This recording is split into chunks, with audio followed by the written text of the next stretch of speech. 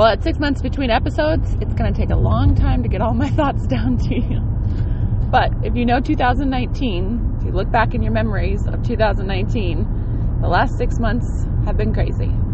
But I want to get better about writing these or sending these to you guys so that someday when you need my voice in the back of your head, you'll always have it. This morning, I want to talk to you about doing it when you don't feel like doing it.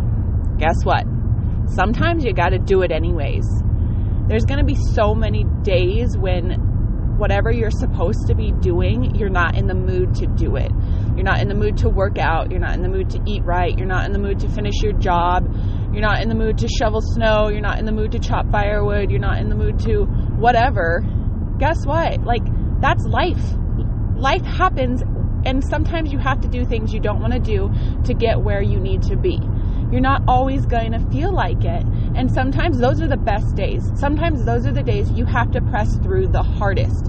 And once you've pressed through, you're more proud of yourself than on the days that you feel like doing it. Because on the days you feel like doing it, you give it maybe 90%. You might, on the days you don't feel like doing it, even if you give it 50%, that's 50% more than you would have accomplished had you not done it at all.